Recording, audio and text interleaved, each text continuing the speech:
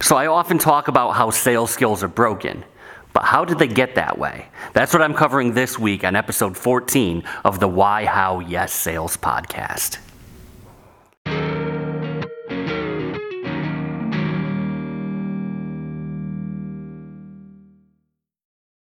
The Why, How, Yes Sales podcast is sponsored in part by Jared James Coaching for Real Estate Agents. If you're a real estate agent listening to this podcast, you probably understand how to sell. You know when you are across a dining room table from a potential customer, that listing is probably going to come your way. The issue is, how do you structure your business in order to get to that dining room table more often? As a former top agent himself, Jared James has the tools to help you create the business that you want to own. They will help you put the systems in place where you can spend more time doing what really matters, which is creating sales. Go to jaredjamestoday.com and set up a time to have a consultation, and from there, they will be able to guide you towards running a business rather than just running around. Hey salespeople, welcome to the Why, How, Yes Sales podcast, where I continue to help you get to the yes the right way. I'm Red Staffstrom, and I'm here to help you fix your broken sales skills. Now, this is episode 14, and I've been saying this for 14 times now, where I'm here to help you fix your broken sales skills. But how did we get there? How did we get to a point where sales skills are broken to begin with? It's not something that happened overnight. In fact, it's been close to a century, actually more than a century, of sales training. Sales training is a pretty new phenomenon. Prior to that really happening, there wasn't a big need for sales. Generally speaking, if you ran a company, it was a small company. The world hasn't globalized until probably the mid-20th century, when things like air travel and telephones became absolutely commonplace. In the 19th century, most self-help books had nothing to do with charisma, had nothing to do with sales. They tended to preach more Judeo-Christian virtues. The majority of what you would have seen at the end of the 19th century were books that focused on people like Abraham Lincoln, people who were extremely humble, extremely well-spoken, intelligent, but didn't really lord over you. In fact, Emerson once described Lincoln as somebody who does not offend you with a sense of superiority. He was pretty much the epitome of humility. One cool little story with Lincoln is, at one point, I think he was campaigning to be president. Somebody just walked up to Lincoln and handed him a knife and said, one day, he handed it to Lincoln and said, I was given this knife because I was the ugliest person that they've ever seen. Since you're uglier than I am, you now have to hold this knife. And Lincoln held onto that knife until he was dead. He never got rid of it because he never saw himself as an attractive or really a charismatic person. He was very soft-spoken, very much, I wouldn't quite say introverted, but introspective, I would say, based on all the histories and things that you hear. He had those council, like his cabinet, he called it the cabinet of rivals, where he brought people with drastically different ideas than his own into his inner circle so they would challenge him. That was the level of humility that he had, and that was the virtue that most self-help books really went after. It was all about being a person who exemplified these, again, Judeo-Christian values of humility and charity. One famous manual, it was written by a person by the name of Orison Swett Marsden. If you haven't noticed, if you're watching the video, I actually have a printout, which I don't usually do because I want to make sure I get all the dates and things right. Orison wrote a manual in 1899, and it was called Character: The Greatest Thing in the World. And in that manual, there was a story of a girl who worked at a shop who gave her wages to a homeless man and then never saw any recognition. It was her humility. She didn't want the credit, and her charity that was really exemplified in this era. This era was called by a researcher by the name of Warren Sassman. He called this period the culture of character. That's what most books and most teachings revolved around, is how do you be a good person who is humble, who treats people well, really just epitomizes the virtues that you see. It wasn't until the 20th century that charisma and selling actually became commonplace. So in 1902, a Chautauqua speaker visited a small town in Missouri. Now, if you don't know what the Chautauqua are, you could be excused. They haven't been as prominent as they used to be. The Chautauqua speakers were people who went around, were highly charismatic professional speakers, and told stories about things like being grateful for what you have and humility, and again, all of these virtues. Now, in 1902, he visited a small town in Missouri and met somebody named Dale Carnegie. Now, at the time, Dale Carnegie spelt his name different, Carnegey, as opposed to the GIE, which he changed it to mimic Andrew Carnegie, the rich industrialist. Dale was captivated by this speaker. He really loved hearing it and saw this public speaker as a way to gain respect and to get out of being a pig farmer. That's what his parents were. In a floodplain in Missouri, his parents were poor farmers. Dale Carnegie eventually went to school, graduated college, and then got a selling job with Armour Hot Dogs, selling beef products in New York City. And then around 1912, I don't remember the exact year, he went to a YMCA on 125th Street in Harlem and started a public teaching course. And that's when this country overall started to change, and Dale is just the most prominent person in this time period that you've probably known. It was in 1936 he published what's probably his best-known book, How to Win Friends and Influence People. At that point, in the 1930s, the United States has gone through the Great Depression. The farmers were now in what they called the Dust Bowls. There were thousands and thousands of people living in Hoovervilles, which were basically shanty towns that were put up in parks. Poverty was the new commonplace thing in this time period. This was prior to FDR really getting in. I think FDR was elected in 36. The 36 election started in 37. But this is the time period where things were really rough. And people have moved away from the agricultural societies and moved into corporate America because that's what was growing at the time. Crops were not producing the yields they used to in terms of profit. So now people were leaving these rural areas and these suburbs and migrating to the cities. And they knew nobody there really. Prior to the 1930s, if you were in a rural town, you probably knew everybody. The person who you were selling to at that point probably knew you your whole life. They knew everything about you. They know your father. They know your father when he was growing up. They know all those embarrassing stories. Now you move to a city and nobody knows nothing. So you needed, in order to make a living, you needed to learn a way to become a trusted person, be liked very, very quickly. In the course of an hour, you now had to sell them on whatever product you happen to actually pitch. And in order to do that, you had to get them to agree that you're trustworthy and likable. And this happened for years and years. It didn't change drastically until the 1980s. So between 1936, when How to Win Friends came out, and the 1980s, things were pretty much the status quo. The sales books that you got, there wasn't really any research to them. I want you to think about if you had to move a couch right now.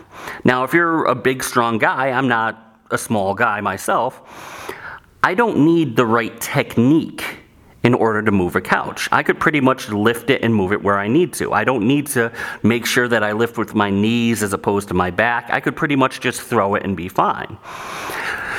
This is the people who tended to write The sales books. These are the Dale Carnegies, the Ogmandinos, the Napoleon Hills, the J. Douglas Edwards, Zig Ziglars. All of those kinds of people had a very high strength, which was charisma. Now, if you go back and read a lot of these books, the Think and Grow Rich, the J. Douglas Edwards, he wrote a number of books. He was probably the go-to sales trainer from the 50s to the 70s. He's known as the father of closing techniques. Ogmandino, the greatest salesperson in the world. A lot of these have a lot of great advice, but they aren't studied. If you have a high degree of charisma, which salespeople had to have at that time period, they were able to move the couch further, whether their technique was right or not.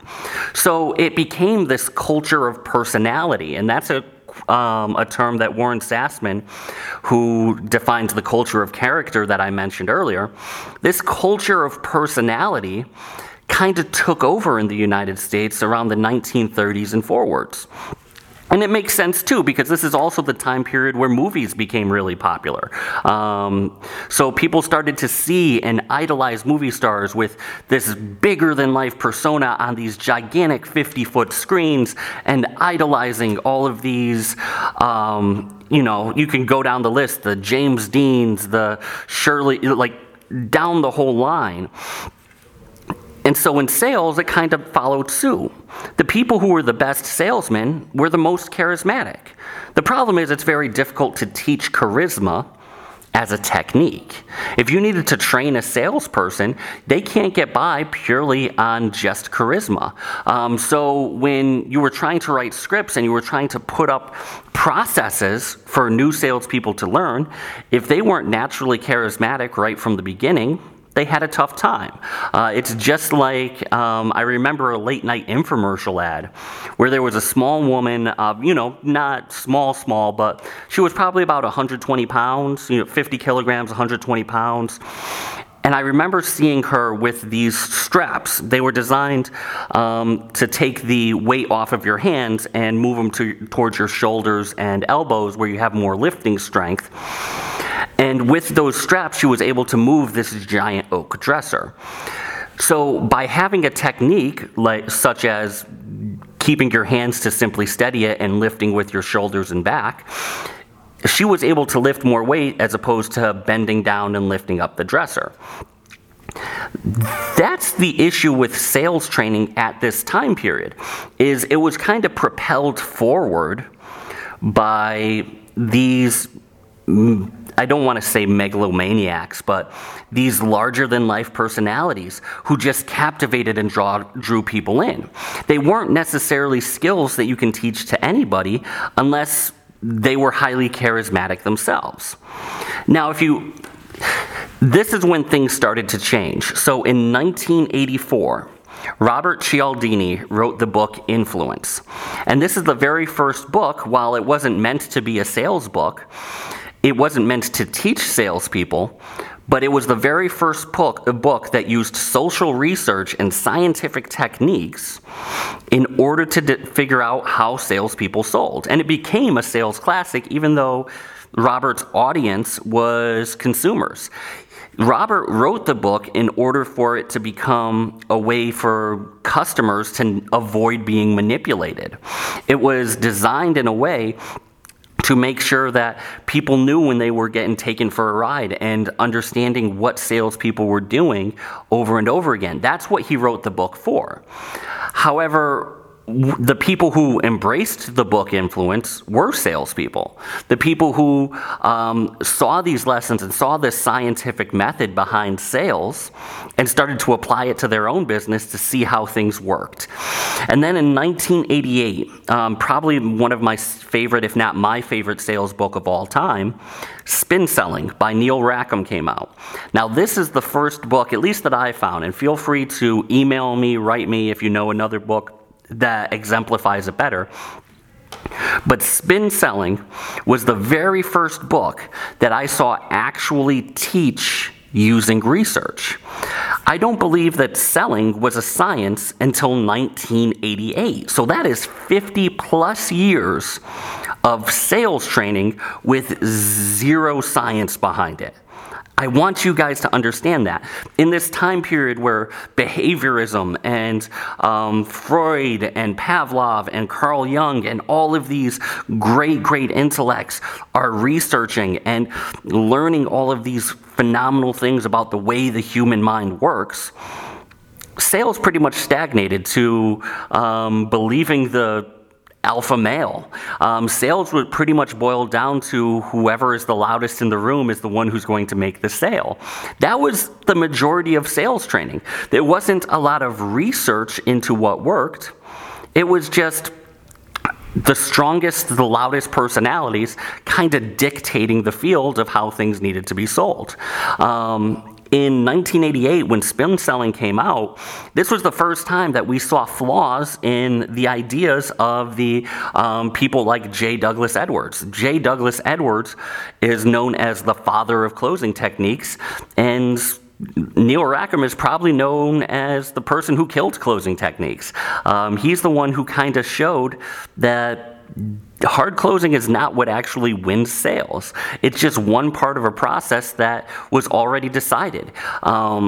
If I'm to build a house, you don't know that the house is great because I put the last shingle on the right way. It takes every step of the process in order to build a house the right way. Neil Rackham was the very first one, at least that I found, to give you a scientific method backed with research of following thousands and thousands of sales calls to show you what actually does and doesn't work. And closing techniques had absolutely zero correlation with being successful. In fact, salespeople who used more closing techniques in a call tended to be less successful.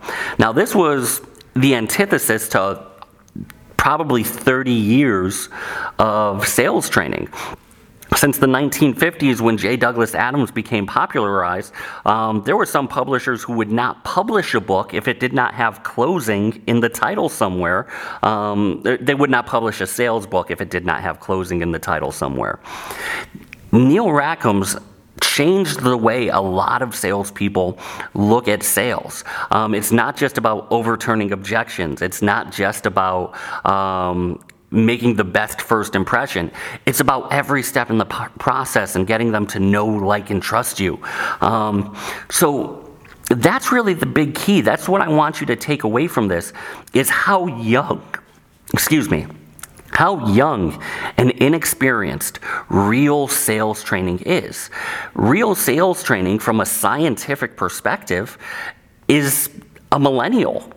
It's at that age where it's still like Ninja Turtles. That's what it grew up on. 1988 to 2020, as I'm recording it today, that is a very short period of time. Think, in only 30 years, if we were to just look at psychology, we barely moved from analytical, like Freud, into behaviorist theory. That was well before anything. So sales training is going to evolve so much, even in the next decade, let alone the next 2 or 3 decades. It's going to be a completely different landscape than it is today very shortly. We've just turned that corner 30 years ago. So I want you guys to keep that in mind, that not all sales books are created equal. Some of it is just people with raw strength, like the Dale Carnegies, the Og Mandinos, the Zig Ziglars. These guys who have this animal magnetism. But that doesn't mean that they can teach you how to sell. It simply means that they have animal magnetism and they draw people in. Your sales techniques need to be scientifically proven in order to work. So that's what I really wanted to found this podcast on, is that not all sales training that's been around forever, just because we've always done it this way, doesn't make it the right way. So I hope you guys actually follow some of this research, look into some of these books that I brought up. They're not worthless. I'm not going to tell you should never read Dale Carnegie or any of the people I mentioned, but understand that when you do, these aren't this is what works for them as strong individuals. That doesn't mean they're not lifting with their back when they shouldn't. So, once again, this has been episode 14 of the Why, How, Yes Sales Podcast. I hope you guys enjoyed it. Please take the time to write a review, to subscribe, make sure you're notified when new episodes come out. It really means a lot, and it helps the podcast and the channel quite a bit. I look forward to talking to you guys next time, where I will continue to help you fix your broken sales skills. The Why, How, Yes Sales Podcast is also sponsored by the Jarja Media CRM. Only 12% of all real estate leads are reached out to more than 3 times. This means that almost 90% of all agents are throwing away thousands of dollars worth of lead generation marketing every year simply by not keeping in touch with the prospects that they already paid for. With drip campaigns that are written by one of the nation's top coaching companies, you'll be able to automate keeping potential clients in front of you for well over a year. The Jarja Media CRM will make sure that you are not leaving any meat on the bone and that the leads you are already paying for are actually turning into customers. Schedule a demo online at jarjamedia.com/CRM.